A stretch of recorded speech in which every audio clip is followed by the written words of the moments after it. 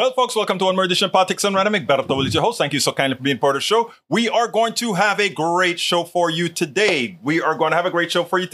Welcome aboard. Paul Fleming is in the house from Atlanta, Georgia. We also have Bridge MCP in the house from where? Nueva York. We also have the one and only incomparable, beautiful Yvette Avery Herod from Atlanta, Georgia. We also have Michael Rodnan from New York. So we have Georgia, New York, and let's keep bringing our folks in there. We've got Eric Hayes from Kingwood, Texas. Keep coming in, folks. Keep coming in. Families have a lot going on. Let Ollie help manage the mental load with new cognitive help supplements for everyone 4 and up, like delicious Lolly Focus Pops or Lolly Mellow Pops for kids. And for parents, try 3 new Brainy Chews to help you focus, chill out, or get energized. Find these cognitive health buddies for the whole fam at ollie.com. That's OLLY.com. These statements have not been evaluated by the Food and Drug Administration. This product is not intended to diagnose, treat, cure, or prevent any disease. We have more people coming in, and check yourself in. Anyway, we're going to have a great program for you. On the screen right now is what again? What La Señorita Bridge MCP gave us to put on the screen today. Thank you, Jesus, for this meal. We have the great Republican family sitting down there talking over dinner for the nice, tasty, inexpensive food that they are about to consume. Of which case, our migrant workers come out and says, no hay de qué, de nada. It's time for you to use how we speak in the countries for real. De nada is sort of passé. No hay de qué is a little bit more, no hay de qué. There's no reason to. De nada, for nothing. Actually, I prefer no hay de qué because it's more, de nada almost sounds like we are not doing something important, but we are doing something very important. Anyway, how are my peeps doing? We are going to have a great show for you today. After watching quite a bit of news, after doing a lot of thinking, I am severely upset about the way negotiations are going with the... What is this? Is this something or is this a reflection? That must be a reflection. Or is it? Oh, no, sorry, guys. I was doing some stuff outside and I didn't even see that little mark on my collar. Oh, my God, my reputation is going to be ruined. My reputation will be ruined. Anyhow, let's go ahead and talk about this. This debt ceiling debate that's occurring right now. It's a farce. It's a farce. I first want you to listen to this particular video. This just occurred, and one of the reasons I kind of rushed in here is because I wanted to get this for you guys right now. So I'm going to play this for you, and then, but let me first say, Bob Good, who is a part of the Freedom Caucus, this guy displays and shows the evil within a sect of the Republican Party, politicians within the Republican Party. Because what he's showing is he doesn't care. He doesn't care about lying. He doesn't care. I tell you what, I want you to listen to this first, and then we will take it on the other side. So check this out, and we'll take it on the other side.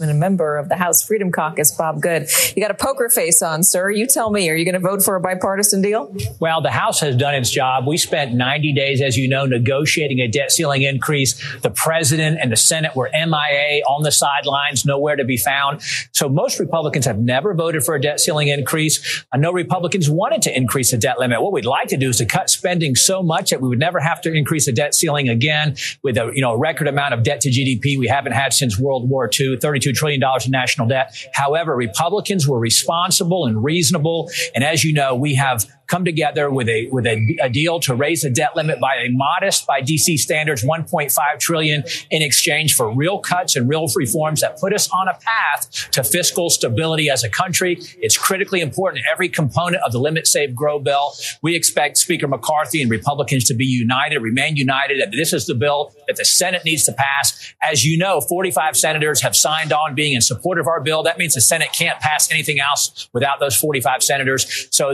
my hope would be that the Senate, Chuck Schumer, and the president will not allow the nation to suffer any consequence from not raising the debt limit by passing the Limit Save Grow bill. A lot of Republicans have voted to raise the debt ceiling in the past. Maybe not Freedom Caucus members, but a lot of Republicans have, including under Republican presidents. Your colleague Matt Gaetz said that the deadline, this June 1st deadline, that a default isn't real, that it's made up. How do you feel about that?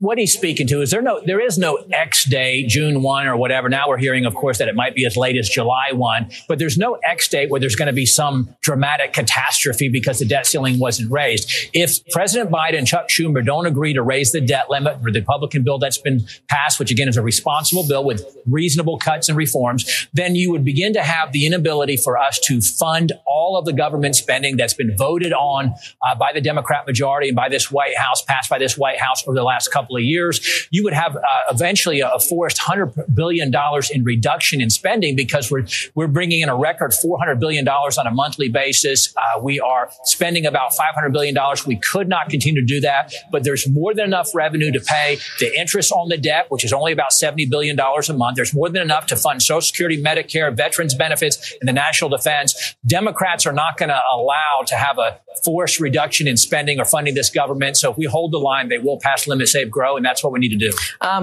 So you're saying just hold the line. I hear you there. Let me ask you about taxes and raising taxes. I know you weren't in Congress for the Trump tax cuts and that bill, but according to the CBO, that added $1.8 trillion over 11 years. That is a big addition to the national debt. Why would you not put taxes back on the table for the very, very rich among us and corporations? Why would that not be a part of these discussions if you're talking about trying to lower the deficit?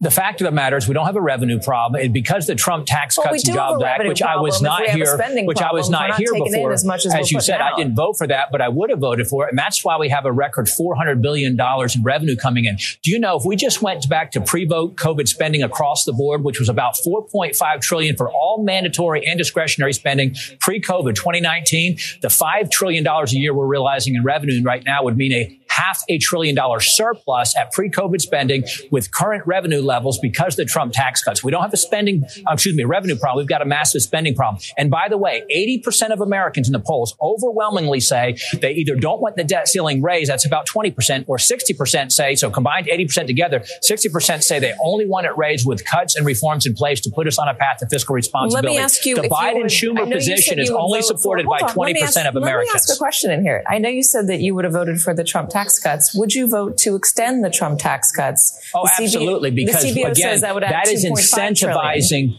That's incentivizing the right things. The CBO says, that is key. That is key. $3.5 trillion to the deficit. We cannot sustain the 1 to 2% anemic Biden growth. We got to get back to 3 to 4%, the Trump growth patterns that was fueling our economy previously. So it's growth as well as cuts that'll get us on a path to fiscal stability. Let me ask you a question about the deficit, though. If you are going to vote to extend those tax cuts, that's a $3.5 trillion add to the deficit per the CBO. That is a big addition. If you want to cut spending and you want to get us on a path to a balanced budget, I mean, it seems like that would be in conflict with your goal. That's historically just inaccurate. Every time we cut taxes, we generate more growth. We generate more revenue. The Democrats predicted back in 2017 that when we had those tax cuts, we would have a reduction in revenue and therefore increase the deficit. And the Democrats lie and say that the deficit and the national debt has grown because of the tax cuts. That's simply not true. When revenue as a bottom line number, when you grow the pie, you only have to take a smaller percentage of it to fund your government. We've grown the pie, and that's why they've got record revenue coming in. We've never been $5 trillion a year in revenue until the last couple of years, and that is in large part because of the Trump economic policies, including the tax cuts. It's not the Democrats. It's the CBO that says this. I'm not naming any Democrats. I'm giving you the CBO, the Congressional Budget Office. We spend a lot of time deconstructing the news, trying to parse it. Now, what he just said was entirely shameful. And what I want to do, because I think I have the piece here to show, Republicans are probably the best liars bar none. But the reason why it works is because very few times do we have the mainstream media that refutes what they're saying, right? It turns out that luckily last night, and I don't have the entire, I don't have it all mapped out yet, but I just want to give a graph for everybody to see at first. And then I'm going to expand on this for tomorrow's show.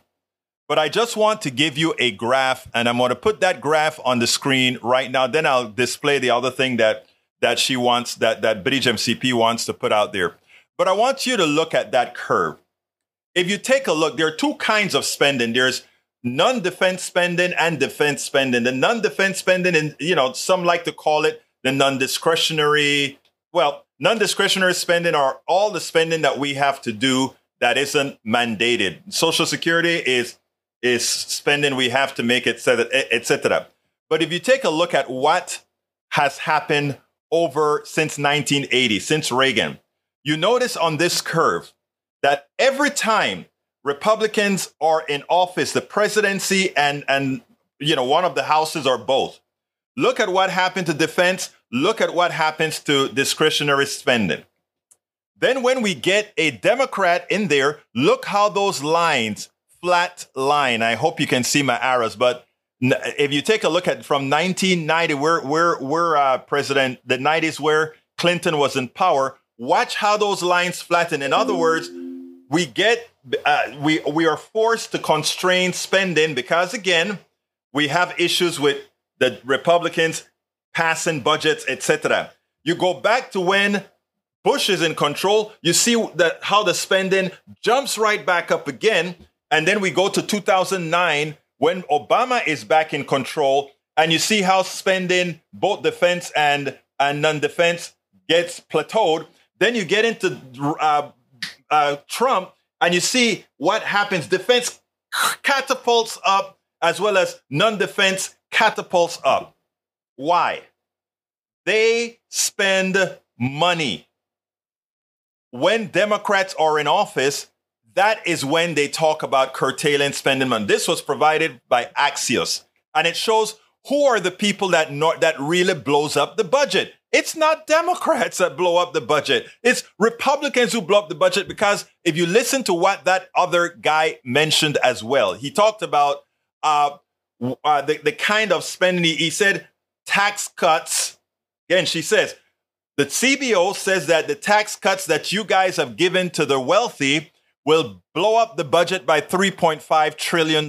He says, oh, no, the Democrats are lying. That's not true. It will blow up the budget because that's money not there. And what they like to use as an excuse is that cutting taxes magically, here's what they say, cutting taxes magically brings in more revenue, and they show you that more revenue is brought in as if the taxes had anything to do with that increased revenue. That increased revenue comes from an eternally growing pie, not influenced by these tax cuts. In fact, Keynesian economics will tell you, and I don't want to jump into this too deep, but Keynesian economics will tell you, if you put money in the hands of those who would spend it quicker, they will incentivize corporations to build more factories and do things. Let's go ahead and get it in English terms.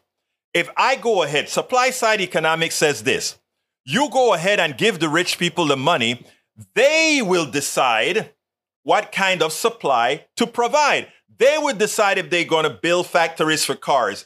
They will decide if they're going to build factories for solar power plants. However, now, if instead you give that money to the people who would spend it immediately, democracy would dictate what factories businesses would build. Why? Because if I have a lot of money, if I'm a poor person and I get money, that money is that democratizer that will tell me, if I go ahead and I buy more chicken, then corporations need to raise more chickens. If I decide I want to buy more cars, corporations see that the demand for cars go up, and that democracy in our economy will create more cars. if somebody else wants to buy more widgets of some type, if we decide we want to buy more hula hoops, then democracy would say corporations will build more hula hoops because that's what we are willing to take our money and spend. But instead, what the Republicans who claim they believe in freedom want to do is say, give the money to the wealthy and let the wealthy decide what supply they will provide to you. Peons, you poor people, you middle class people, we will tell you what you want to buy because we believe in the supply side economics. We don't believe in the demand side, the democracy side of economics. So don't let the crap that Republicans tell you when they talk about when you go ahead, there's this curve called the Laffer curve. And the Laffer curve is a laughter. How did the Laffer curve come about? This economist, I don't remember from what university, sat down at a table when he was having dinner and drew a curve on a piece of paper. And he said, this is where you have taxes going up. This is where you have its taxes versus the amount of money that's generated, extra money generated in the economy. And there's a sweet spot, according to this guy, that if you just put the taxes at that area, it'll start raising more money. It has never occurred. Reagan tried it. It failed. The only reason Reagan had an economy that did marginally well was because he used Keynesian economics. He blew up the budget by building throwing a lot of money to the military. He did not cut social services because Republicans know if you cut social services, you lose. So they cut taxes for the wealthy, keep the spending that Democrats know social people that for the social services. And then what do? They then increase the military. They blow the budget up, which is blowing the budget up does create a lot of economic activity.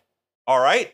And the thing about it is we have so dummified the American citizenry that we have a certain percentage that cannot understand simple macroeconomics that tells you two things. The democratization of economics mean you provide the monies to the demand side. And if you do that, the supply side will create that supply based on what people want. If you put the money at the wealthy side, first of all, they don't take risks. Remember, all the risk is taken by we, the people. Think about it. When a drug comes to market, it's not the wealthy corporations that says, I am going to invest in this drug that's going to make a lot of money. That is not what occurs. They go to a university. The universities come out with the primers of drugs, the RNAs and all these other parts. And after corporations sees that, oh, this might actually work. Oh, let's go ahead and buy up that professor. Let's go ahead and buy the patents and build a building at the university. And after we create a product, we get the mRNA vaccines and all these things that then they milk us and terrorize us and cost us everything. You take a look at insulin, which was developed by the government, and somehow we have people paying $1,000 a month for it. It makes no sense. But as long as we have gullible Americans, as long as we have Americans who are willing to be gullible because of ideology, then we get into these positions. Let's get smart, folks. Let's get smart. Let's believe in liberty. Let's believe in all those things. Now, let's go ahead and put Bridge MCP's new piece on where it says, para ver. Freedom, shouts the Republican lawmakers as he bans abortions, school books, lesson plans about racism, trans health care for kids, and voting rights. It is so apropos.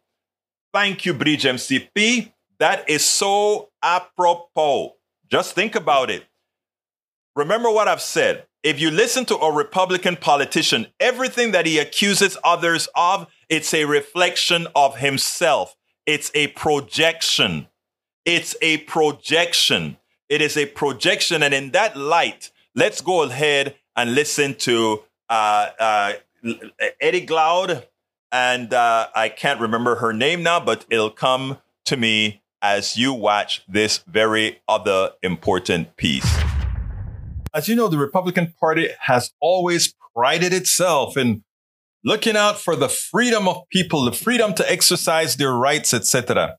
And we all know it has always been a bunch of bunk, but I have yet to see it expressed the way that a former Republican, now host on MSNBC, Nicole Wallace, listen to how she talks about who they really are now and how Dr. Eddie Glaude expands on it. And then we'll take it on the other side.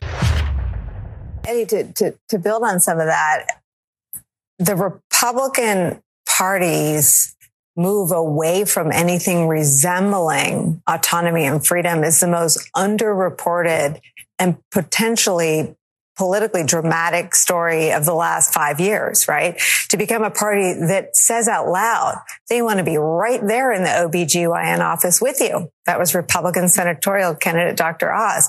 DeSantis, they want to be right there in the pediatrician's office with you as you grapple with whatever medical decisions your transgender daughter is making. They want to be inside the gynecologist's office, inside the pediatrician's office. They don't want to be inside the school while children are under their desks because they're in their third active shooter drill of the semester.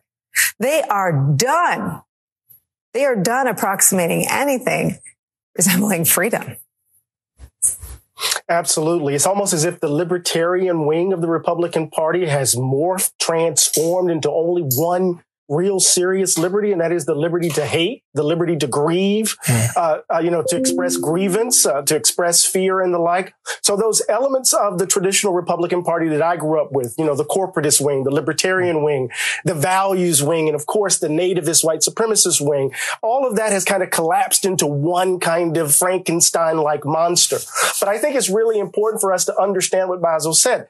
Against the backdrop of the Four Freedoms speech, this is January 6th, ironically, 1941. He has to give voice to that because in 1939, the largest rally of Nazis occurred in Madison Square Garden, right in the United States. He has to give that speech against the threat that Hitler and Nazism represented, against the threat, the attack against labor, the attack against women. In other words, the freedoms that the Republican Party is articulating today, the freedom to control, the freedom to censor, the freedom to exploit, the freedom to menace, that aspect of America has always been its underbelly. It's just the current Republican Party has turned it over so we can see all the barnacles. And the question is, will we articulate our values in the face of it, just as FDR did? But we have to ask the question, what are those values? I love exactly what he said. What are the values now? What are the values of the Republican Party that they speak about? What are the values of those who continue to follow a party that is inflicting this much harm on so many of its people? And I mean, this is off the subject, but we go into the debate. If they fold all the cuts that they want to make right now, it's also going to remove the freedom of their own people, as they are the ones that will be suffering the most, the people who vote for Republicans. Imagine that. Your own constituency, you decide, we'll get you. We'll take away your freedom, but we just won't tell you. Anyhow, look, that just shows a projection of Republicans, as Bridge MCP brought that meme. And in fact, I should put that meme back on the screen again. Very important meme, because when she says, freedom, shouts the Republican lawmakers as he bans abortion, school books, lesson plans about racism, trans health care for kids, and voting rights. Yet we believe in freedom. We believe in freedom just as long as it doesn't apply to you. Let's remember that's his mantra. Now let's get back to something that Bob Good spoke about. Bob Good wants to get Biden to start cutting stuff. And Biden says, I tell you what, why don't you tell me of this discretionary spending that all your people partake of? What do you want me to cut? Please tell me, what do you want me to cut? All of you guys always talk, keep the budget where it's at. Remember, every year, every day, more people are added to the Social Security rolls because the baby boomers are still coming to pass. Please tell me that's the reason budgets are increasing. Also, we have to take care of things that we've let gone for a long time. For example, the infrastructure. There are many things that cause our discretionary budget to go up because of what we have not done. So please tell us, Mr. Bob Good, please tell us, Mr. Freedom Caucus, what do you want us to cut? If you notice, they give a number, but they do not tell you what they want to cut. They want it to be said that it is the Democrats that are making these cuts to satisfy the requirements that Republicans have. It's a no-go. It should not happen at all. Let them define what they want to cut. Let them do it. And if they do it, because in their budget, they just say, this is how much discretionary spending is going to be. They don't tell you how much or what to cut. And so let's get that. Now, I want to address something that Eric Hayes says, because it's important. Eric Hayes' brother lives here in the same place I live, in Kingwood, Texas, supposedly a middle-class neighborhood, some places upper middle-class neighborhood. Here's the funny thing. He says, ideas to reduce and eliminate all entitlements except for those paid by working citizens and those provided for sick or handicapped or disabled persons. Preserve Medicare and Social Security. Stop all welfare to those who can work and make a living wage. Force deadbeat dads to care for their children. Demand student loan repayment and honor those who have repaid already. That statement shows that you know nothing about what's out there, my friend. You know nothing. If we followed your rules right there, first of all, that covers very small amount of folks, nowhere close to what's causing our budget deficits. None of that would substantially impact our budget deficit. What you just called out there are peanuts. It makes you feel good by downing somebody or trying to put on to somebody that those are lazy people or they don't work. Most people are, in fact, working. Most people are, in fact, not on the dole because they want to be on the dole. They're on the dole because there's no employment that makes it worth their while to work. Why go to an ice cream shop and make $7.25 when it costs you to get there and the taxes you pay and everything else $6.90, which gives you a net 25 cents and take you nowhere and you can't pay your bills? We have to have living wages. Making those statements are asinine. Let's go a little bit further. If you take a look let's look at Kingwood, your neighborhood. Take a look at every home. And these homes, what the government is paying out of pocket in different ways. In other words, there are a certain group of peoples that get government assistance in ways that doesn't seem like government assistance. And there are others who are made to let everybody know they are on government assistance. Don't let me go into enumerating all the forms of government assistance that these rich people are actually on. Let's learn before we just go ahead and say and make silly statements like that. You don't understand economics. You do not understand social behaviors. You don't understand it by making statements like that. I hope those that are listening to us here can actually learn the realities that Republican politicians are depriving you from acknowledging and knowing, because they are making you what again? Dumb. That is their business, because if they can keep you dumb, guess what they can do for you? They own you. Let's read what Bridge have to say here. Egberto Long, but this is what my sister is posting as copy and paste. This is how they feel, so ashamed. Worked hard for 40 years. I need to rant for just a moment. I'm getting old and I've worked hard all my life. I have made my reputation, the good and the bad. I didn't inherit my job or my income, and I have worked hard to go where I am in life. I have juggled my job, my family, and made my sacrifice up front to secure a life for my family. It wasn't always easy and still isn't, but I did it all while maintaining my integrity and principles. I made secure a life for my family. I made mistakes and tried to learn from them. I have friends of every walk of life, and if it were my choice, it should be understood that I don't have to remind you of what I'd be willing to do for you. However, I'm tired of being told that I have to spread the wealth to people who don't have my work ethic. people who have sacrificed nothing and feel entitled to receive everything. I'm tired of being told that the government will take the money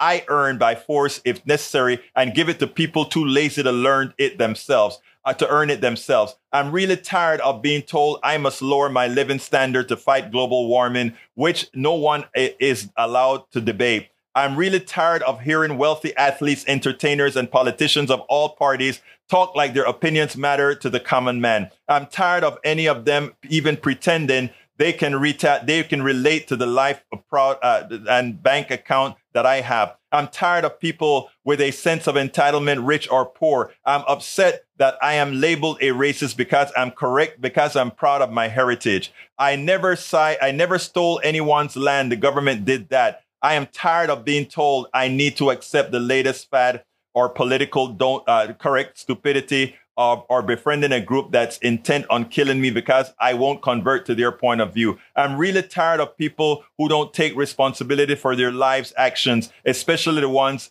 who want to fund it. I'm tired of hearing them blame the government I'm tired of them blaming the government or discrimination or big whatever for their problems. Yes, I'm really tired, but I'm also glad to be in the twilight of my life because mostly I am not going to have to see the wretched, depressing world these useless idiots are creating. And lastly, because even though I shouted from the rooftops, no one listened or seemed to give a damn. You reap what you sow, and so do your children. No one is entitled to anything. You have a choice to work, a choice to stay off drugs, a choice to make something of yourself. I have nothing to do with your choice. That's all on you. You're entitled to what you earn. There is no way those thoughts will be widely publicized unless each of us sends it on. Surely the politically correct police censor will try to quiet us. It's interesting what you can do when you mix true things with stupidity. First of all,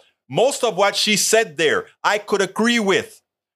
I have a work ethic. I work 16 hours a day. A lot of you that are on here that I know work very hard. Most people want to work. If you doubt it, go to the ghettos, the barrios, or Appalachia. People want to work, but you have to have a system that gives them a living wage. When you speak like that, whoever wrote this, that conflated many different issues that need not be conflated. Let's start taking them different at a time. It was the government who stole the land. Government is we the people. And yes, they stole the land. And many of you who are talking about I raised it or I did this on my own, you benefited from the stolen land because many of your relatives and your forbearance and the people who came before you, they got land owned by somebody else for a long, or a land that was owned by nobody but able to be roam free by all. They got that land and they were able to build their fortunes and that. And I'm not talking big fortunes. I'm talking about a lot of those farms in East Texas, a lot of those farms in Middle Texas, a lot of those farms in California, a lot of those farms all over. They came from stolen land and families that when those lands were opened up because we wanted to move westward, all of those people got land grants. And you know what? Land grants didn't go to people that looked like me or whatever. So no, ma'am. As far as whether you need to feel guilty for stolen land, you don't. But just know that you did profit from that stolen land. You didn't do it, but you did profit from it. And when others are asking to say, we also developed those lands, we developed this economy, we also want to be compensated from what we've done as well. That is not asking for something for free. Next thing, as far as you sacrifice, everybody has sacrificed. Even the poor has sacrificed. Everybody who spends a dime in this economy has made this economy. They don't teach you that because they want you to hate the poor. They want you to hate those that are somehow not able to make it in the economy, not because it's solely their fault, but it's because the system depends on having the boot on the neck of some and others fearing that the boot could apply to them as well. People learn. Please understand that the system is on autopilot, designed to take care and knock you out and keep statements as dumb as this one that Bridge MCP just put out there, because so much of it is true. But so their analysis and the conclusions are ridiculously inept. It is ridiculously inept. And the only way for us to get around this is to show people, and what I said all the time, the Republicans have been great. They taught people to disassociate themselves from government. They don't want you to know that we, the people, is equivalent to the government. They need to disassociate you from the government so then you can look at the government as a bad thing. And when the government uses its powers, we the people's powers, to make sure that corporations, to make sure that the plutocracy, to make sure that the rich cannot have full control of you, because they've taught your brain to think that those people, that government, etc., you disassociate yourself from those things. Then they make those things evil. You think it's evil, and then you start to do everything against your own interests. People. We have to educate ourselves. Look, there are some people, they give a little mixture of race, a little mixture of gender issues. They mix all those things together to foment hate. And in that way, control you. And then we all go down. We all go down. Folks, learn. Let's see what else we have here before I go to the last video.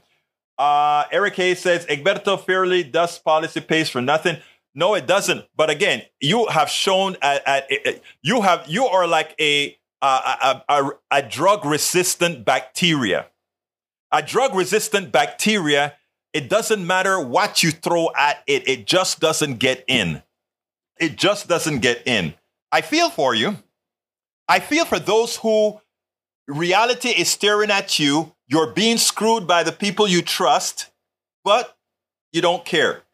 All right, let's see what else we got here that's worth mentioning. Let's see. Peggy Lopez says, hi all. I'm tired too in the twilight of my life. Happy to be old. Happy to be here with like-minded folks. Folks open to learning about how working the opportunity for all. Mike Cisak says, Bridge MCP, that's pretty racist to say. Bridge doesn't have a racist bone in her body. Unlike you, though, my dear brother Cisak, you are always trying to make it seem like all our problems, all the murders, all these things are created by one sect of our population with a particular hue, which, of course, when you do the numbers and you normalize it, it makes you, what again?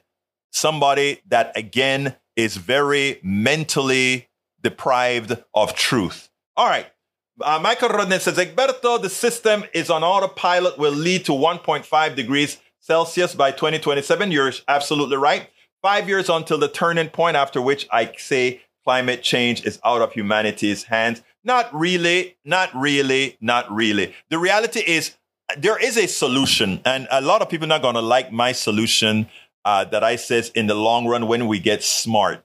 When we get smart, we may have to use nuclear energy to clean carbon. And let me tell you what I mean by that. We could fix this problem in the long run. And when there's a technology out there that we can grab these gases out of the air, but we don't have enough we have enough green energy to run our system without creating any more carbon into the air. But as Brother Rudnin has said in a perfect manner, we really could get into a no return position. That's how some people like to talk about it. But that's not the case. If we decided that we would put certain converters, and it would have to be nuclear because we need a carbon negative things, but the danger, of course, is nuclear meltdown, etc. We'd have to come to a great agreement to put nuclear power in certain areas that sucks all these things out of the air and convert it into something. It's going to waste a lot of energy, but it's nuclear, so it would be like an abundance of quick energy, and take that nuclear, clean things up, and after we've cleaned it up for 20 years or so, we then mitigate it by shutting down nuclear permanently. But we could use nuclear as a stopgap measure, getting it across the environmentalists to open their minds into saying everything is a risk, and that may be a risk we need to take. I'm an environmentalist. I don't like nuclear power. I've written for and pro and against nuclear power. Pro nuclear power when I did one of my papers at the University of Texas. but against nuclear energy in the way it's implemented under the domain of private sector. I believe in nuclear energy if we make sure and do it in the public sector where for profit isn't what's going to determine safety. Very important. Some environmentalists get mad when I talk about this, but there are no more environmentalists than I am. I am talking about solutions. Solutions based on engineering. All right, folks, those of you that are online, please go give us a thumbs up best you can. I ask you so kindly to give us some thumbs up. We need them. We need them. We need them. All right. Before I get into the fold, I want to ask you guys. I'm heading off to Chicago on July 13th. I'll be doing some broadcasts from there as well. I want to ask all of you who can to support our to support funding our trip to support funding our trip. And here I just put the link in the system there, and let me put that on the screen right now. How can you support us? Those of you who support us will get all of you will become the supporter producers on the reel at the back of every video. And we'll probably do between 30 to 50 videos. And your name will be on the reel for those who support. And everybody who supports, your name would be on the reel. Your name would be in the YouTube stuff as well. Your name would be all over the place as far as producing these videos. Those who give $100 or more, they will get an internet searchable page and much more. Those who give $200 or more will get an embroidered Politics Done Right t-shirt. Not t-shirt, but polo, as well as a sticker, the Politics Done Right sticker and my book, etc. The first 35 people the first 20 people who go ahead and give $35 or more, you'll also get an autographed copy of It's Worth It, How to Talk to Your Right-Wing Relative, Friends, and Neighbor, as well as you will get a sticker, all that good stuff. So again, support the program however you can. Did I put it on the screen? I didn't put it on the screen. I need to put it on the screen. There it is on the screen. So please support us. Click on that link that I just put in there. I'm going to throw that link in there. I want to thank Bri.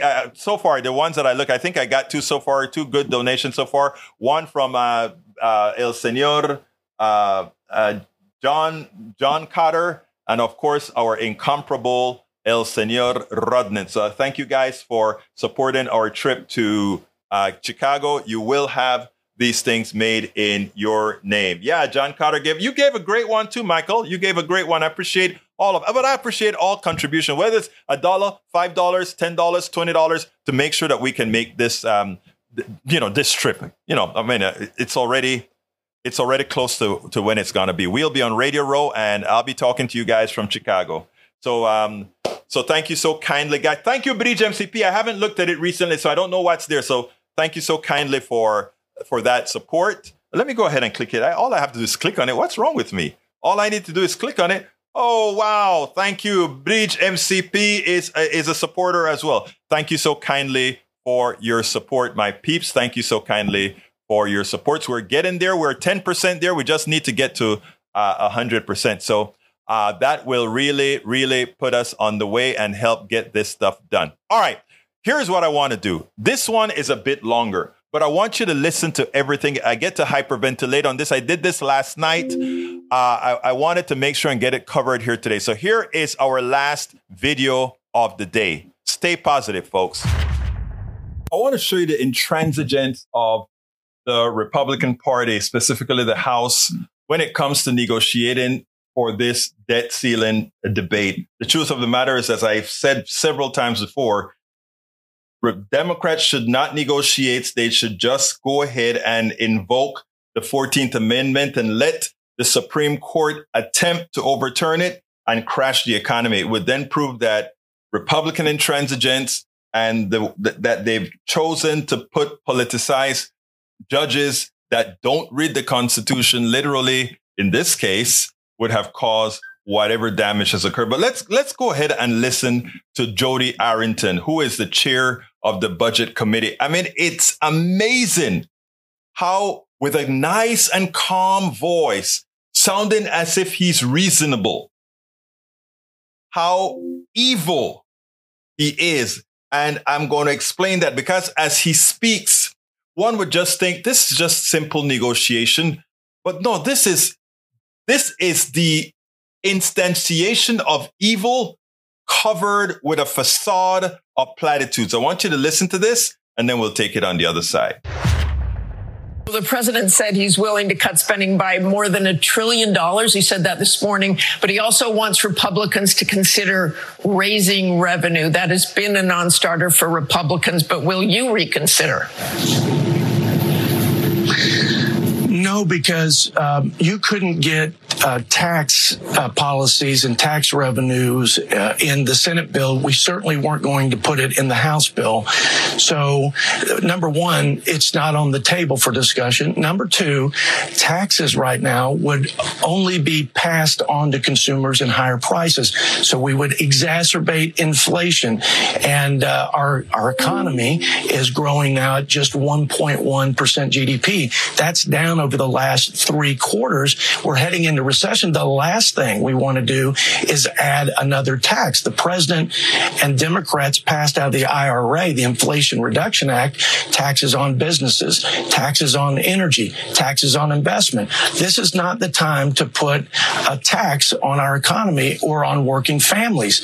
The president, again, needs to deal with the proposal that passed the House.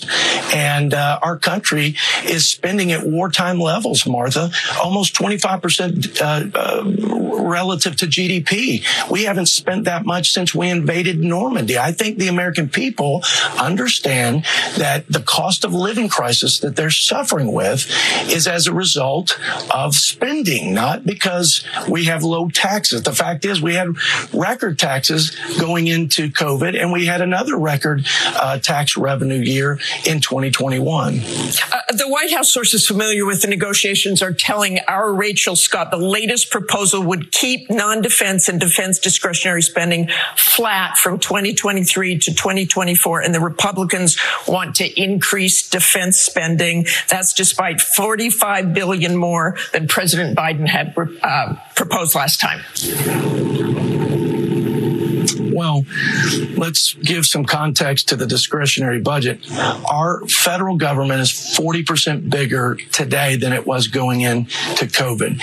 Secondly, the president was the lead negotiator in 2011 for a 10-year spending cap deal, and he was doing that in the context of a debt ceiling negotiation. So this isn't unprecedented. Even the president's own budget, if you look at his 10-year budget resolution proposal that he introduced about a month ago, he has $2.7 trillion in discretionary cuts. If you annualize that, that's over $200 billion a year. We're talking about going back to $130 billion.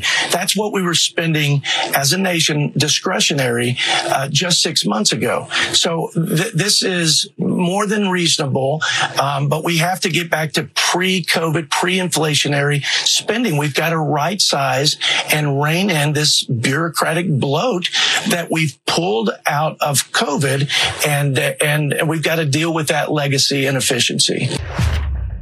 I want you to notice something. Remember what this budget wants to do. This budget wants to cut discretionary spending for SNAP, spending for childcare, spending for a whole lot of stuff, Veterans Affairs, etc., because that's the only place the cuts that they want can actually come from, given that what they want to do is not cut things like defense, etc.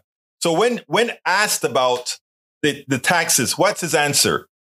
That wouldn't pass the Senate, so we didn't even think about putting it into the House bill that we passed. But worse, he simply said outright, that is not on the table. In other words, having the wealthy who have gouged the American people, put back some of the money that they stole legally from the American people, he's saying that's not on the table. So we'll just starve the children. We'll just make sure that you have to get less in SNAP. We'll just make sure that even as those people who got PPP, etc., didn't have to do any superb type of qualifications, we want those few people who are on food stamps, who make very little, to prove that you are having to go to work. Even though they have some of these programs that already have work requirements on it, but they want to make it even more stringent. We got to hurt the poor because we know that the poor are always trying to get over on the rich. Really? Come on, folks. It's time for us to wake up now. So, I mean, he claimed the inflation, the spending is what we need to cut. It's spending that caused inflation, spending that caused these issues. He forgot to tell you all the tax cuts that they have given to the wealthy folks. That is money that wasn't recirculated into the economy. If we really wanted to help the economy, we put those monies into the hands of people who create demand, and that demand create forces factories to open, etc. It's a long macroeconomic argument to make there. But the thing that he says, what he is implying is that unlike what Katie Porter has shown mathematically, that inflation wasn't caused mostly by supply chain problems. Inflation wasn't caused mostly by shortages of labor, etc., even though we do have shortages of labor, which could be mitigated by letting more people into the country. But inflation was caused simply by corporate greed, and the numbers are there to show it. Unfortunately, as we are having these debates on TV, when this person says, we are not going to increase, that Biden has an increase in inflation and that somehow they're spending too much, that the mainstream media doesn't say, for 40 years, we have underpaid Americans, and we are now paying through governmental services for what the private sector refused to do, pay a living wage, as they manipulated and kept the profits. We don't have the main media, when the mainstream media interview these charlatans, we don't have them come out and tell the American people the truth. So a soft-spoken Jody Arrington, chair of the Budget Committee, seems to be reasonable because he talks calmly and he talks as if Biden is doing something wrong. And as opposed to coming back to say, you evil being, you're trying to starve and take Similac out of the mouths of kids. You're trying to take food out of the mouths of kids just to give those rich people a delta increase in their richness. That is evil. Can we not see it? That goes beyond income and wealth inequality. That actually borders on evil, as you're taking food out of the mouths of people after the wealthy has had record profits, record earnings on our backs. They didn't create those earnings. They didn't create those profits. We did. When we paid inflated prices for gasoline, when we paid inflated prices for eggs and everything else, that didn't go to the farm that laid the eggs. That didn't go to the meat factory. That didn't go to all these other low-line workers in these companies. It all went to the profits of corporate beings and those who benefit from said profits. Now, asked about defense budget, he said, you guys, we're talking about austerity here, cutting back. This is what Martha Raddatz tells him. We're talking about cutting back. How comes you want $45 billion more on defense than it's being requested by Biden? You want Biden to cut the food out of the mouth of kids. You want Biden to cut the veterans, but you want to inflate the defense budget even more. But wait a minute, didn't we just see a 60-minute article that talks about how the defense industrial complex are overcharging all of us a $300 part for $10,000, signing a contract to build an airplane, and we can't build the parts ourselves. We must go back to the company because even as we paid for the research to build the airplane, to build all these things, we still have the patents, but we can't control the internals of building the parts. People, the evil behind this budgetary process, the holding up that we have allowed Republicans to hold us hostage is our doing because we put them there. we may have to make a deal here since Biden is scared to use the 14th Amendment. He'll only use it at last resort, right? So let's assume he's not going to use it. But I want to warn you of something. Democrats had the lame duck session where they could have passed this. Bernie Sanders and many others begged them. We knew this was going to happen. We knew that these clowns, these charlatanes would have held us hostage. We knew it. We knew they would have held the economy hostage because they don't care. They don't care that if they crash the economy, that it's the people that are going to suffer the most are the people who vote for them, that they've lied to continuously over and over again. But Democrats dropped the ball. They could have, in the lame duck session of the last year, simply passed the bill. They simply had to say debt ceiling increase and sent it to the Senate. And when the Senate said we're not going to go with 63 votes, we get the 60 votes, they just say, okay, for this particular bill, we're going to kill the filibuster, pass the debt ceiling. It's too important for the country. But again, it's like many times, one would like to say Democrats don't learn. It's not that they don't learn. It's not that they're cowards, also the leadership. It's that they are a part of the cabal. They're part of the game where the lower classes pay for it all. The middle class pay for it all because they don't want themselves. I'm talking about a particular sect in the Democratic Party as well. They don't want the masses to get too much power either because they feel that given that they're serving the same masters just with a little bit in difference in values. We can't allow them to get too strong. Folks, this debt ceiling debate should not have been. It is because of because of the willful timidity of the Democratic leadership back in 2022. Now we're paying the price with the stresses that many are under. It's going to they're going to work out something. But as usual, you know who will pay the price? The poor and the middle class, always sacrificed by all.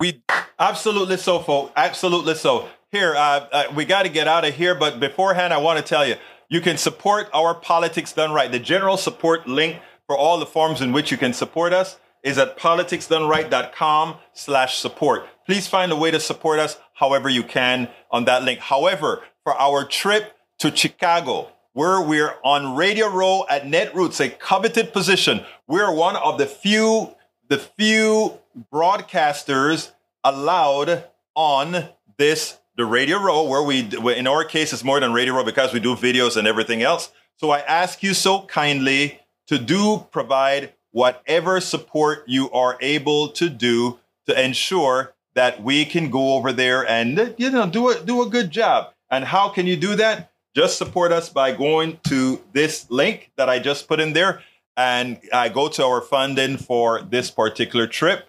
It's a long link, so I can't point it out there, but I'm going to create a short link for this particular contribution. Please click on that link below if you have the wherewithal to that I've just put in all of the areas, both in YouTube, Twitch, and Facebook, and support our trip to where again? Our trip to Chicago to be on Radio Row at Netroots Nation 2023, where we are discussing, interviewing what's the best way for progressives to win 2024. We are going to place our stamp there. We are going to be there. Please support however you can. My name is Catch you tomorrow to Rudnan Bridge and everybody else that we have are great people. Welcome aboard, Maggie, Ben, and Berkowitz. Great to see you here. What else have we had? Bridge says, thanks, Egberto. Good show, good debates. Thanks all. And you brats too. Let's see what else we have. Anyway, we got to get out of here. My name is Egberto Willies. This is Politics Done Right. And you guys know how I am going to end this, baby. I am what? Out. we spend a lot of time deconstructing the news, trying to parse it into a form that everybody can understand. We try to find those little nitpicks where it flies above the fray, etc. If you really like these videos that we do, I want to ask a big favor. Please go ahead, number 1, subscribe to our channel, and number 2, please join if you can. Thank you so kindly for watching. Keep watching. Please remember to share. We must populate the entire internet with our progressive message, a message that we know is what most Americans say that they want. So help us, please join.